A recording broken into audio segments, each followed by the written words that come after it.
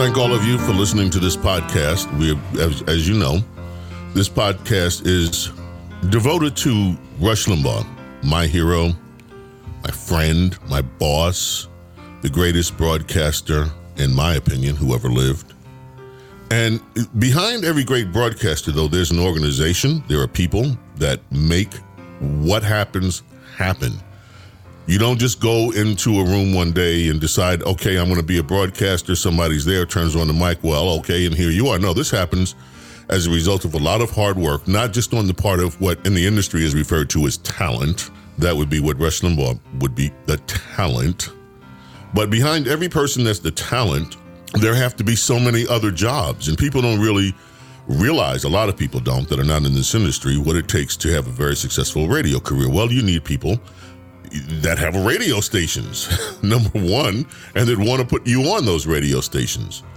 But you are not going to those radio stations yourself. There are people that do that for you. There are people who sell your program for you so that you have advertisers. There are people who market your program for you so that the country knows who you are, the way that you want to be framed. There are people that do so many jobs. And we have what in our industry is called traffic. Most people wouldn't know what that is. Well, traffic deals with the commercials, how they're placed, where they're placed. We have engineers, like the great engineers like Brian Johnson and Mike Mamone, who you'll hear from at some point in this podcast series. But then there are the executives, the guys that say yay, the guys that say nay, the guys that make things happen behind the scenes. And in the radio industry, there is a man, and I've referred to him in earlier episodes, who would be the equivalent of a household name. You cannot be in the radio industry and not know who he is, because he is the most successful executive there is in the broadcast industry. He's brought more people that have talent to light. He is one of the nicest men you will ever meet in life, unless you cross him, and then he'll be your worst enemy. He is, people don't know the generosity of his spirit. Maybe I'll be able to get some of that out, because I know some things about him over the years that a lot of people don't. But he was with Rush for the last 20 years or more. And he also runs, this will show you the stature, the Radio Hall of Fame. He's a legend. His name is Craig Kitchen, and Craig is here with us today. Whether you listened every day, you are at the EIB network and the Rush Limbaugh program, heard on over 600 great radio stations, or every now and then, nation's leading radio talk show, the most eagerly anticipated program in America. These are the stories you've never heard from the people behind the scenes who knew him best and loved him most. Rush Limbaugh, having more fun than a human being should be allowed to have. Rush Limbaugh, the man behind the golden EIB microphone. Hosted by James Golden.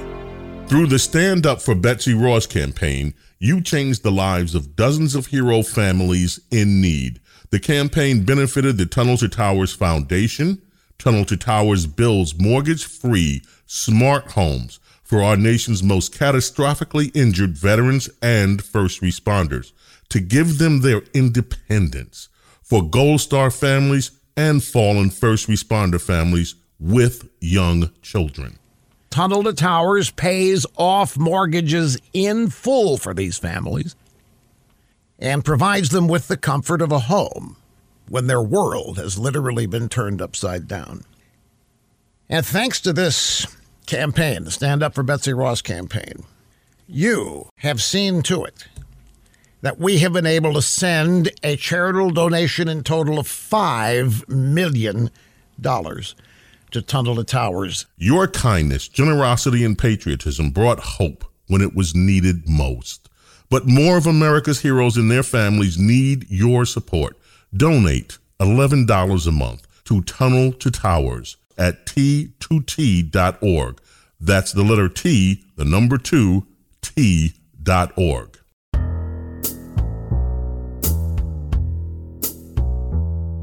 So, Craig, welcome. Thank you. Very kind words. I'm not sure I deserve all of them, but thank you. You do deserve all of them. Now, let me ask you a question, Craig. How'd you meet Rush? I met Rush in 1997 when Premier Networks obtained the distribution rights of Rush's program from Ed McLaughlin and EFM Media. A financial transaction, the first one that really put Rush Limbaugh's radio program value on the map for the industry. It gave Ed McLaughlin the funds to retire very comfortably on. It gave Rush an incredible stipend to continue wanting to be on radio and to focus on it. And most importantly, it gave him the underwire and the current and the background and the backbone to say, I can do this for as long as I want to because I've got a company that's got my back and got my resources and has every last thing he needs. And that was Premier, and you founded Premier Radio Networks. There were 6 of us that founded Premier in 1987. And it took 10 years of growth and hard work to be able to earn the trust of personalities like Rush Limbaugh, to be able to say, that's a company that I can be with, that I know will have my back. How'd you get in radio? I mean, what's your story? I was an air personality in 1981 and 1982, and I was very mediocre when I was behind the microphone. Very mediocre. But by 1983, I had discovered that I was very good behind the scenes, helping people realize their full potential. And so I took some time to learn how to sell advertising and how the radio industry worked. And by 1987, I had found half a dozen partners who wanted to make what in the radio industry we call a radio network, a place where air personalities like yourself could come and be their very best. And that radio network would find radio stations to be heard on and advertisers to pay your paycheck. What was it like when you first met Rush? When you, for the first time? It was in New York City, and Rush was broadcasting that week from WABC. And like a lot of individuals that come to New York City and go to work, Rush was suit and tie that day. And very, very formal and very focused on his radio program. And we had arranged some time in the morning to have a meeting. And in that time, in 1997, when I met him, I had no idea how focused he was between 8:30 and noon when he first went on the air. But for some reason, the meeting time that he had set up was at 10:30 in the morning. And so I went to have a meeting thinking, we're going to spend the next hour and a half talking until noon. Because Rush made it look and listen so easy that to anybody who ever has tuned in to listen to him, it sounds like it is a gift from God that the microphone's open, the music plays, and he just starts talking to you as your best friend. I had no idea that he spent the better part of 15 hours leading up to that moment preparing for that show.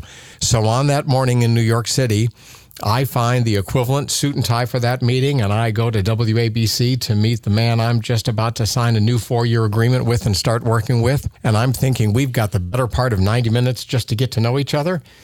And you find out very quickly you have about 8 minutes. And those 8 minutes better count. And so we had a great 8 minutes together. Wow. And we understood that we were going to be working together again, and he made it very clear to me that he's got it really all figured out, and I just needed to find my groove and my rhythm and my relationship with the different staff members that he was working with at the time. But he could not have been warmer and more gregarious in that period of time. Rush has an ability when he meets somebody for the first time to be singularly focused on you and makes you feel like you are the single most important person in his mind. And you have that. So I left feeling absolutely fantastic. I'm sure you have felt that, and others who have appeared on this podcast have said the same thing. Do you know who else, that very description, there's one other person I've heard that very description about, Bill Clinton. That ability to focus in on you so clearly that you think you're the only one. You're the only one that exists, and he's there for you every single moment. And you've got that ability too, Craig. Yeah. Thank you. Yeah. Thank you. You don't. It's either in your nature or it's not in your nature. I don't stop and take inventory of myself that way, but I certainly saw that and felt that in the first time that I got to meet Rush. If I were of the attitude that my primary goal was to go in that studio every day and make sure that America heard everything I said and acted on it, you know, the ratings of the show would just plummet. I think I just happen to be saying what a whole lot of people think but don't have a chance to say themselves. That's why they call me the most dangerous man in America. As you know, on this series, we've been talking with some of Rush's friends, his colleagues, and family members. Today, we have a very special guest on Rush Limbaugh, the man behind the golden EIB, Mike. He's a special friend of our program. In fact, he's come down to our Southern Command to interview Rush for his television show any number of times. Every time, it was like a family reunion. A dear friend to Rush, a dear friend to the Rush Limbaugh program, Sean Hannity. The Life of Rush Limbaugh, Chapter 3, narrated by Sean Hannity. After enduring a painful year of college at Southeastern Missouri University, young Rush Limbaugh, he bid farewell to college life and then immersed himself into his next big radio job. After loading up his 1969 Pontiac Le Mans, Rush headed east with dreams of making it big in the Iron City. And DJ Rusty Sharp from Cape Girardeau, Missouri, was soon reborn as Bachelor Jeff Christie, first hosting an afternoon drive shift and later holding down the morning show on Wixie 1360, known as one of Pittsburgh's premier top 40 radio stations. Now, WIXZ McKeesport continues with much more Wixie 1360 solid rock and gold. It's 7:03 in the morning on Wixie Solid Rock and Gold, the Bachelor Jeff Radio Network from 1360. Want to have a big hand for Mr. and Mrs. Arnold Paluski, a couple of new members to the Christie Radio Network this morning, celebrating their 25th refrigerator payment today. Jeff Christie lasted barely 18 months on WIXZ before he was fired. That was in the fall of 1972 over what were described as, quote, differences over format. His departure from Wixie 1360 quickly led to a bigger opportunity for Rush, it's a.k.a. Jeff Christie, and in early 1973, crosstown top 40 competitor KQV Radio, well, they hired him to be their new nighttime DJ.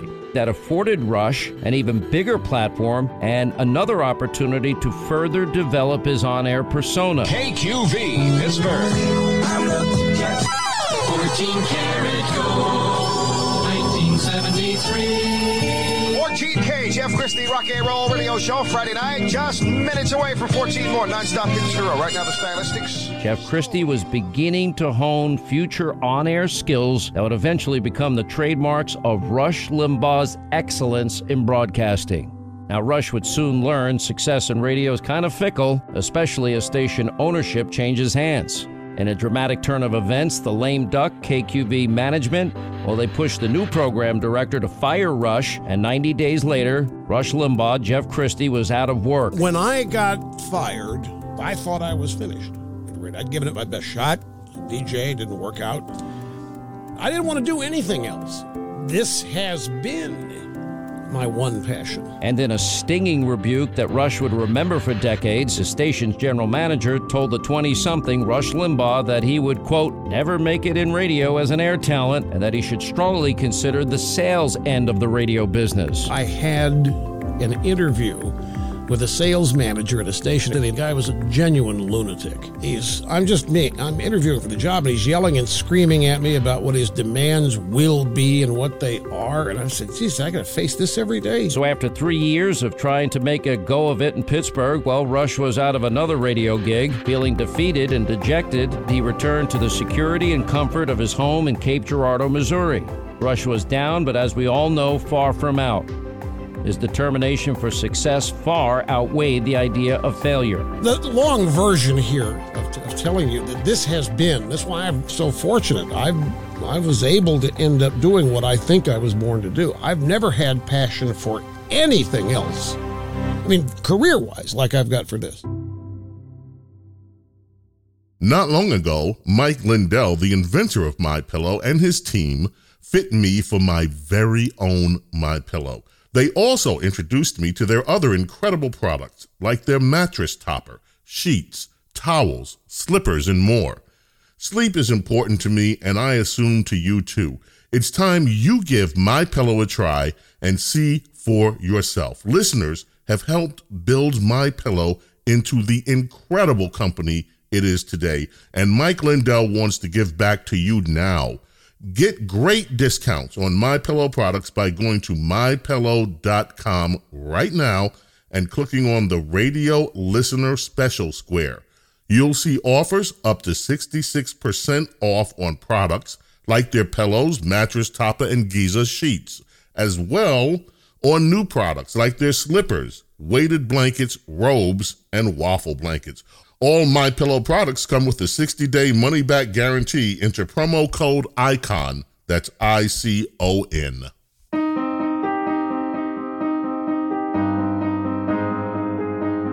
You've been with all of us for so long. Let me go back through that day, because that day was so profound. Like I said, you called us at different times. Dawn said I didn't know until today that you had talked to Dawn the night before. You talked to me that morning. You talked to Brian. When did you find out what was going on with Rush's illness, and what was your reaction when you heard it? And who did you hear it from? I heard it from Rush and Catherine, and I had heard it the week before and late in the week before. And so I learned in a very, very difficult conversation from Rush that he had advanced lung cancer. And like you, we had seen some irregularities in his on-air behavior and his availability in the couple of weeks leading up to that. Rush is a very private person, and if he chooses to take a day off, it's for a very important reason, and typically he does not need to tell you. You're on an information need-to-know basis. But he had taken several days off over the last 3 weeks leading up to February 3rd, and so late the week before, we had an afternoon phone conversation, which is rare because Rush typically did not like to use the telephone for conversations. Email was one form. Text messaging may have been another form. But in this particular case, he had asked to have a phone conversation that afternoon. And so he shared the news that he had advanced lung cancer and that he had been diagnosed not once but twice to get a confirmation that he was dealing with that. In my time with Rush, I have learned to work with him when he lost his hearing, like you did.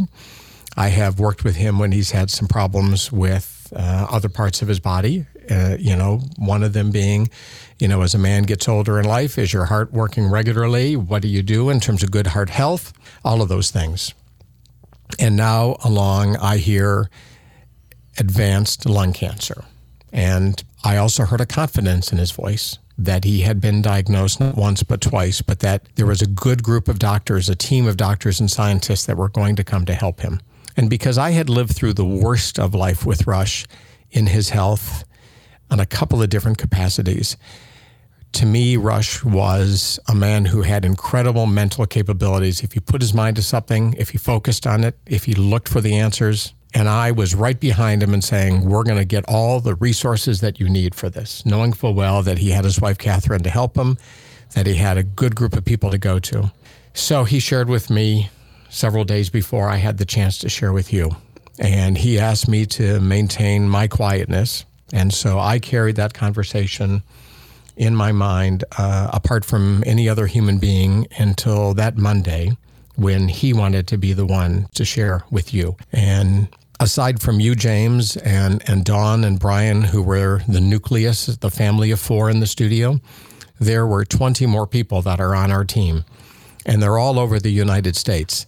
And he felt it was important to share the news simultaneously with each of you, because just like he has relationships with you that are so uniquely special, he has the same with individuals in New York and in Los Angeles and other parts of the United States that all work together to make the program, the website, the Limbaugh letter, all of those pieces. So that was the day. And we took into account everybody's schedule so that we could get everybody together before the show.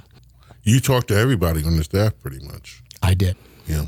So I tried my best to get in touch with each of the staff without disclosing to them what we are going to be talking about and without putting fear and worry. One of our team members was driving that morning, 6.5 hours to get to that meeting, Dawn. And the thing that carried in my mind was, you don't want to tell somebody news that is going to hinder their ability to safely drive. You want her to arrive safely for that meeting. So you find a balance. You find a way to get it done, and so that everybody is there together for what is going to be one of the toughest days of their life. Rush was so stoic when he did it. I mean, you know, there was not a lot of emotion going on, except, which I still to this day cannot believe, that he actually apologized to us and said that and said somehow he thought he was letting us down. Mm-hmm. That still blows my mind.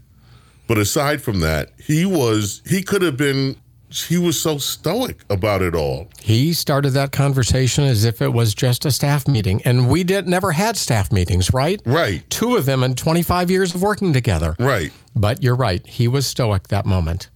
Did you get any hint to whether he was scared or what? You had another conversation with him. Do you? And like all of us, we all have different relationships with him. Your relationship with Rush was different than ours. Yeah. It was, you were his business partner. Yes. So what did you get from him? I got the fact that he was resolved to get the best medical treatment. I got the sensation that he was up against something that he had never come up against before, that it was much more serious than losing his hearing and making your living as a talk show host. It was much more serious than worrying about family health history and having it happen to you. His mom, Millie, died of lung cancer. Exactly. And Millie was, for those, I had a lot of great interactions with Millie. Millie would mail me cassettes of music. We loved talking about music together. When Rush, in the early days, we'd go like places, Millie would be there, and Millie and I always hung out. I remember rocking Kristen to sleep, David's daughter, when she was a baby, while I was, speaking with Millie, and I were having a conversation while I was. It's like memories like that stick out. Would you remember, James, for instance, the fact that Rush talked to his mom, Millie, every day until she passed away? Yeah. Yes. How many adult grown men who do not live in the same city with their mother, as high profile and as busy and in demand as that gentleman was, would find time to talk to his mother every day? Every day.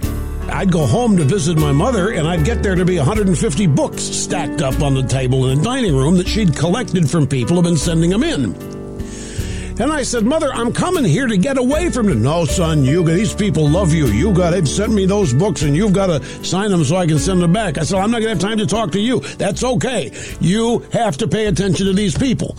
She just, the fact that people all over the country love her little boy just was the greatest thing that ever happened to her. And she wanted to make sure that they knew that our family appreciated him. It's just like his dad all over. Yeah. He is just his dad. The political views are his dad's. I've always said he got his smarts from his dad, and I'm going to say silliness from me. I found a picture. It's not the greatest picture in the world, but I found over the weekend a picture of Rush had rented a yacht for those of us on the show, and this was when we were still up at WABC, and so it was party night around Manhattan in this yacht, and Millie was there, and I found a picture of Rush giving Millie a kiss on the lips, and it was just the sweetest. I just couldn't believe it. It's like, wow, I don't even remember taking that picture, but I found that picture. I'm glad you have that. Yeah. So, Craig, before I want to get back to talk about Rush, but I also want to talk about something that you do. Okay, I'm going to say one word, and Africa. I've been to Africa. What have you done in Africa? What brought you to Africa? One of the other radio personalities that I work with is a woman by the name of Delilah. I love Delilah. Glad to hear it. She has a radio program at night where she plays love songs and takes dedications. And I've had the chance to work with her every day since 2004. So for the last 17 years or so. Delilah took an interest in 2004 in a woman who wrote her a letter asking if she would adopt her black children from Africa, from Ghana in particular, because she had heard that she was a white woman living in America who adopted black children. And it's true, Delilah has adopted some 15 children in her life. And at that time, she had adopted 6. Delilah thought the letter might have been bogus, and later it turned out to be real. And when she confirmed that it was real, she actually traveled for the first time outside of the United States to Ghana. And when she was there, she met 80,000 Liberians, or a population of 80,000 Liberians living in a refugee camp in Ghana, who had fled a war in Liberia, a civil war in Liberia, and fled for their lives. And she went on that trip and came back very much changed and said, these are people who live without fresh water. I have to get them fresh water. It's the only way they're going to live. And she went on to tell me that in the little clinic that was there serving all of them, most of the children born in that community passed away because of poor hygiene, poor water standards.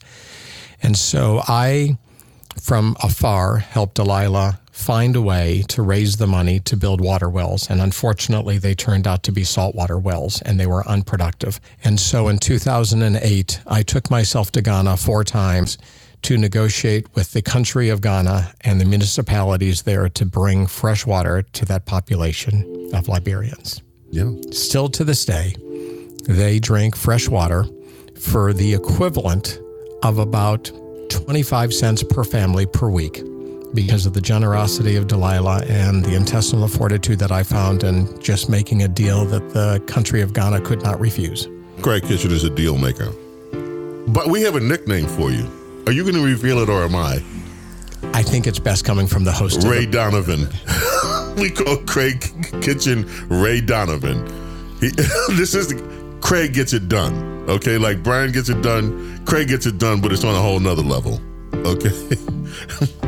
So I aspire to be as productive and get it done as Brian Johnson, by the way. I thought it would be helpful to define conservatism for people because nobody else was.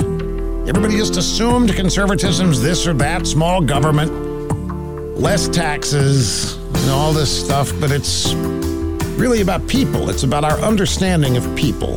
It's about our faith, trust in people. It's about the knowledge that it is people that make a great nation. It's ordinary people pursuing and accomplishing extraordinary things with the freedom, the ambition to do so. And I just thought it needed to be pointed out.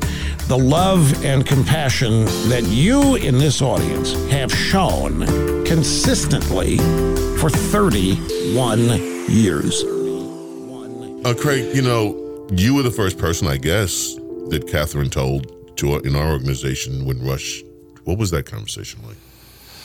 She was and is a very strong woman when it comes to so many things, including looking out for the best interest of Rush. And she was very composed and very strong when she shared the news that Rush was carrying cancer, lung cancer, advanced lung cancer. And she wanted to be there, start to finish, for him in every way to organize the doctors that he could learn from, the visits that he could take, the medicines that he might benefit from, the care when he was away from his doctors that she could arrange.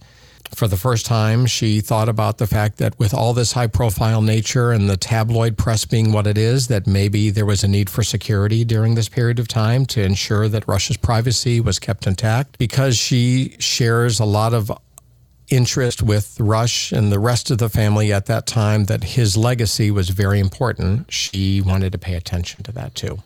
So all of that came in the form of some of the first conversations that we had once Rush shared with us that he had advanced lung cancer. When did you find out that Rush had passed? In the morning, 2 hours before our radio program was to go on. You had seen him for the last time in the studio on a Tuesday afternoon, I think, about 3 o'clock. Yeah. And as you know, he wanted to be on the air on that Wednesday, wanted to be on the air that Thursday and that Friday. And each day was a day-by-day circumstance. There was not a guarantee that he was going to be on the air, but we had guest hosts that were on standby and backup and made available. And that morning, at about 10 o'clock Eastern, I heard from Catherine that our beloved Rush had passed away. And you prepare for that day that it comes. I wasn't prepared. Until that day comes, and then you're not prepared. Nothing prepares you for that. You could be the strongest human being on the planet Earth, but nothing prepares you for that loss. I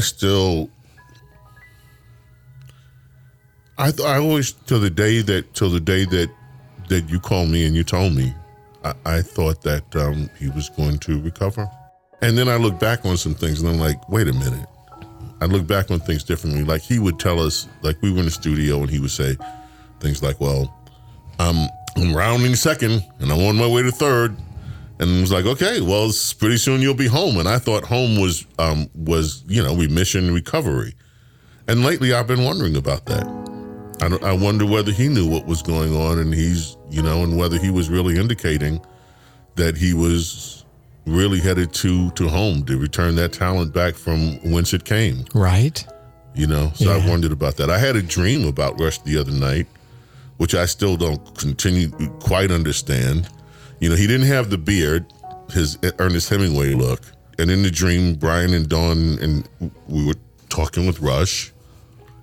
And Rush, it was like present. He said, "Look, I'm gonna beat this. You guys stop worrying. I'm gonna beat this. Everything is gonna be fine." And it's just weird. I'm wondering, like, well, what is that dream about? And I think the more I think about that one, the more that I think that he's telling us to do what we need to do. That he's cool. That he's fine. It's weird because he cared about. Rush had an ego that any great performer has to have. He had an ego about his profession. He had an ego about who he was in the radio business. He did. He had an ego about everything that he did in the radio business. At 3:00, that ego was gone, and you came first. Whatever it was about you first and not him. Mm-hmm. He was really like selfless. So he worried a lot about like this notion that he's letting us down. And that's not the only time he said it. He said before that he has a lot of people on the staff depending on him. Well, unlike a lot of organizations and a lot of businesses, there was no turnover at the EIB network. And if it was so rare we could count them on less than one hand. He never asked for our loyalty. It just came about. Because you witnessed him giving you his very best, and you wanted to give him your very best in return. And you saw the talent on loan from God, and you wanted to raise your game to be able to do it in your own way, in your own capacity. And so no one left the EIB network. Right. And so it would make sense that a man who is as humble as he is, who is appreciative of the fact that, James, you stopped your life and your career on air in the year 2000 to come back to help Rush when he was suddenly losing his hearing, and he needed somebody that he could trust to talk to listeners and to help him in the privacy of a 3-hour studio. Just like he welcomed Brian, just like he welcomed Dawn. That's a man who broadcast by himself for years, turned on his own broadcast equipment, figured out his own microphone, found his way through CompuServe and any other computer iteration. He loved his privacy. So for him to give up his privacy at a time when you sacrificed your own on-air career was something he never forgot. And I think that he displayed it to you in the way that he wanted to apologize to you for letting you down that day. He never let me down, ever. Yeah. But that day that he was so together when he shared the news with us at the beginning, I think he felt that he needed to be strong for us. Yeah. And that was honestly what that was. He found it inside of himself to find the strength to be strong for us at a time when he knew we were going to be at our weakest. And yes, he went into the studio and he closed the door and he composed himself. And at 12:05 and 40 seconds, lights on, great program. Even with all the nervousness that he knew that at 2:45 that afternoon, he had to tell his best kept secret, the worst possible news he could, to an audience, because he knew that a secret that pregnant, no matter how guarded the doctors were, the scientists were, it would get out. And he knows what would happen if he did not control the news. And he always believed, be honest with your audience. Yeah. Over the years, a lot of people have been very nice, telling me how much this program has meant to them. But whatever that is, it pales in comparison to what you all have meant to me. And I can't describe this, but I know you're there every day. I can see you. It's strange but I know you're there. I know you're there in great numbers. And I know that you understand everything I say. The rest of the world may not when they hear it expressed a different way, but I know that you do. You've been one of the greatest sources of confidence that I've had in my life. So what's Rush's legacy going to be? He will be remembered as a man who, on air, changed the course of conversation in America. He will be known as somebody who made conservatism cool. He will be known as somebody who opened up a genre of conversation on radio that spread to television, that spread to the internet, that spread to the printed word, that spawned hundreds of books being published, where all of a sudden you could have a healthy discourse or you could be proud of your conservative beliefs. He'll be known as an entertainer who transformed the radio medium one more time by giving life, not just to hundreds of radio stations, 633 of them to be exact when he passed away, but at the same time, the thousands of employees that worked at those stations who have families who depended on the financial welfare of those radio stations, and the tens of thousands of businesses who advertised on those 633 radio stations. But maybe most of all, what he will be remembered about is the fact that one voice could communicate to 30 million people a week and share his opinions and leave them saying, I just talked with my friend and he just shared with me what he felt and made me feel like the world was going to be okay. That's how Rush is going to be remembered. That will be his legacy. And we're watching it start to unfold, this podcast included, which is why I'm so appreciative that you would bare your soul and get others like Brian and Dawn and Mike Mamone and the other guests that are going to be on this podcast to tell the real truth about just a magnificent man. And thank you. And speaking of bearing souls, I have one more thing to bear with you, Craig, today. You were the go-to guy for a lot of things, but you weren't just the go-to guy for talent. You're the go-to guy for all of us on the staff, right? And I remember one day in particular, this was, and there are a few things I want to say about this, because Dawn and Brian, of course, were in the room when this happened, and Dawn is always mommy comfort, and when she needs to be, and don't take this seriously, and Brian is always stoic, and hey, just whatever. So this particular day, I had 3 bad calls in a row, which never happens to me, but I had 3 bad calls in a row. Shocking that would happen. Yeah, I mean, it just, how did this happen? And Rush looks up and hits the IFB and says, listen, if that's the best that you can do, you might as well go home. And I freaked out. First of all, the freaking burn of the tears involuntarily. Yes. And then I said, and then I got on the IFB and I said, well, I'm not going home, so you can forget that. And then I just wiped every call off the board and started all over again. But I was furious. I was angry. I was hurt. I was furious. But at the same time, I was appreciative. So through that order. So Mommy Dawn said, stop it. It's okay. We're all family in here, and you know that he doesn't mean it to hurt you. Brian, it's like, hey, come on. We've been through this before. Everybody has a minute. And just chill out. I was still so hurt. I went back to my office, and I picked up the phone, and I called you. I said, Craig, you're not going to believe what just happened. He just told me to go home.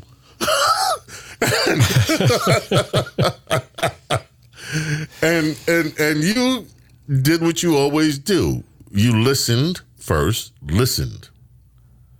and then you said, listen, I understand how you would feel the way that you feel, which was the second thing, the understanding. And the third thing was kind of like, without saying it, now get your ass back to work. without saying those words. But see, this is the thing that I walk away with. So after all the emotions subsided, this is what I come out of that story with. And this wasn't like 10 years ago. This was 2 years ago. And this is one of the things that I love about Rush, this show. 2 years ago, by the way, is 500 shows ago. Think about, we talk about Rush performing in front of a microphone for 3 hours a day, 5 days a week, 50 or 51 weeks of the year. You, in the capacity that you have, look at a bank of telephones and the lines coming in, and you go through probably 20 or 25 phone calls before there's one person that you believe is talking about what's interesting to Rush in an articulate form on a good cell phone connection that's never been on the radio before, that can make the host look good and can get to their point succinctly, and that's it. So you run through the gauntlet and do that 15 hours a week, right? It's a hard job, the one that you had. A really hard job, the one you had. But I digress. That was 2 years ago, and we had a great conversation on the phone, and you came back to work the next day. Right. And the thing that always blew my mind, and it still blows my mind, is that Rush was always, the show was the thing. The first time I ever screwed up with Rush was I thought the show was over because we were at the end of the last commercial break. And so I was starting to prepare something that we needed for post-production. This was in our studios in New York. And all of a sudden, it's like a minute left, and he's like looking for a phone call that had dropped or something. And I was caught totally flat-footed. And after that, he called me in the studio. He said, listen, I don't care what's going to happen after the show. The show is the thing. Never, ever let that happen again, right? And so to me, it's the same thing. All these years later, all that success later, the most important thing to him was that show and making every single solitary moment of that show happen. And that's the professional. That's one of the reasons I love working with Rush, and I love him because he always set that bar of excellence. When he said excellence in broadcasting and he came up with that as the slogan for the network that he wanted to do, he meant it. He wanted everything to be excellent. And so I will say and close it out with you this way, Craig, your career has been one of excellence. And Dawn, what is it that Dawn and Brian have been in the room all this time, by the way? What is it that you want to say, Dawn? Oh, wait, get a microphone. Come and get to a microphone, boss. Why don't you ask Craig, a.k.a. Ray Donovan, if he has any firsthand knowledge of how tough it is to be a call screener? Because you just did. You can't ask somebody to do something for a living if you don't try it yourself. I know what kind of official recorder of the radio program I could be. I don't dare try to do what Dawn did, although I studied it intensely to understand every tool that she needed and her undivided attention. When you translate the phone calls from a caller calling in with a deep accent, and Rush needs it in real time to be able to hear those words and read those words and read the emotion in those words, so that on the air, because the show is the thing and excellence is the thing, Rush did not want to delay his response because he had an audience expectation to meet, right? We're having a conversation. You hear me, I hear you. Same thing is true with Brian's expertise in the studio as well. How do you, as a broadcast engineer, put a man on the air who has lost the ability to hear himself, let alone any other sound effect or voice in the world, and make him sound like he is present with that, right? Mm-hmm. James, your job was one that I actually could at least audition for.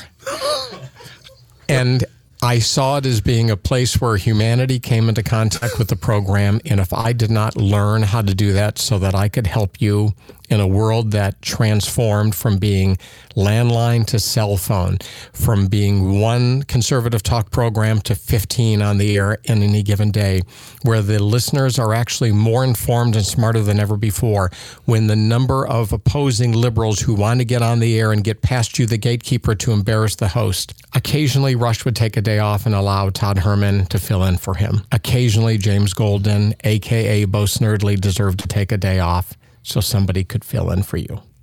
I was happy to do it. Thank you. Yeah, how was it? Did you like it? You felt at the end of 3 hours as if you were emotionally exhausted. Yes. You felt like you had just done battle in meeting 80 or 90 people for the first time on a phone call and got them queued up. And maybe if you were lucky, 9 of them would be on the air over the course of 3 hours, if you were lucky. But if Rush had a day and the monologues were going and his witticisms were happening and he was firing on all 12 cylinders, maybe only 4 phone calls would get in. But you didn't worry about the fact that you just put all that effort into getting the best callers because you knew that he was absolutely in command of what needed to happen. That's right. Yeah. And so the excellence wasn't just for the radio program, the Rush Limbaugh Show, greatest radio program that ever existed. The organization that you built, amazing. the organization that still stands today, even though you formed a new organization. Amazing. Thank you.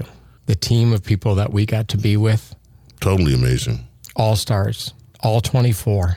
But more importantly than that, more important than any of that to me, Craig, is that any time that I needed to have a friend that I knew had my back, I could call you and you were always there and you always had my back. And so... Thank you for trusting me, Craig, for all of that.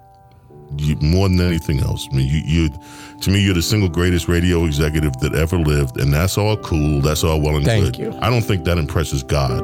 I think that God gets impressed by what you do for your fellow man and the way you treat people. And Craig, when it comes to that, you have no second. Thank you. Thank you, Bill. Thank you, James. Wow. Thank you very much. I'm truly humbled, ladies and gentlemen. I actually never thought this would happen, and I am truly gratified to all of those responsible for it. And the list is long. I'd like to start with how this radio program actually started. 5 years ago, I was brought to New York by Ed McLaughlin, to whom I probably owe everything as far as this national career of mine has gone. And we wanted to try something that everybody in the business said wouldn't work. We were going to syndicate a national program in the daytime without local issues, without local phone numbers, and so forth. And nobody in the business thought it would work. And today, if I might say, most radio stations looking to succeed are looking to syndicated programming for their salvation. And Ed McLaughlin is the man responsible for this, and I would like to tip my hat to him tonight for the courage to take on that which nobody thought could be done. I would also like to thank the American people. I have often been asked to go speak to associations, broadcast associations, and I've always turned down the request because I don't know what I would say to them. I say what I say to the American people, and any chance I have a chance to speak to them, I do. And I am so grateful and so honored for the overwhelming change in my life that they have brought. Regardless what I mean to them, I am certain that I will never mean as much to them as they mean to me.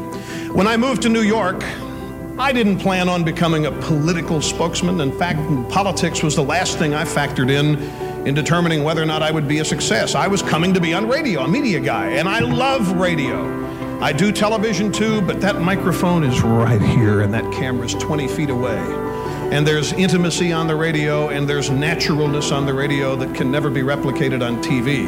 TV is the medium of our time, there's no question, but I am proud to be part of the marvelous resurgence of radio as a political force in this country. 4 years ago, when people went to vote, people said, my gosh, there aren't enough people voting. There's apathy, the people don't care. Today, the Congress of the United States is attempting to shut talk radio up because people care too much. And I am proud to be a part of that.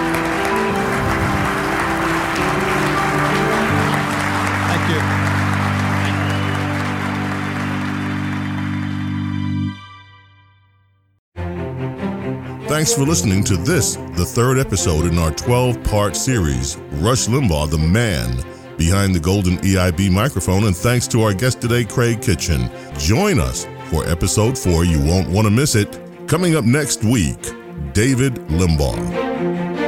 Rush Limbaugh, the man behind the golden EIB microphone, is produced by Chris Kelly and Phil Tower, the best producers in America.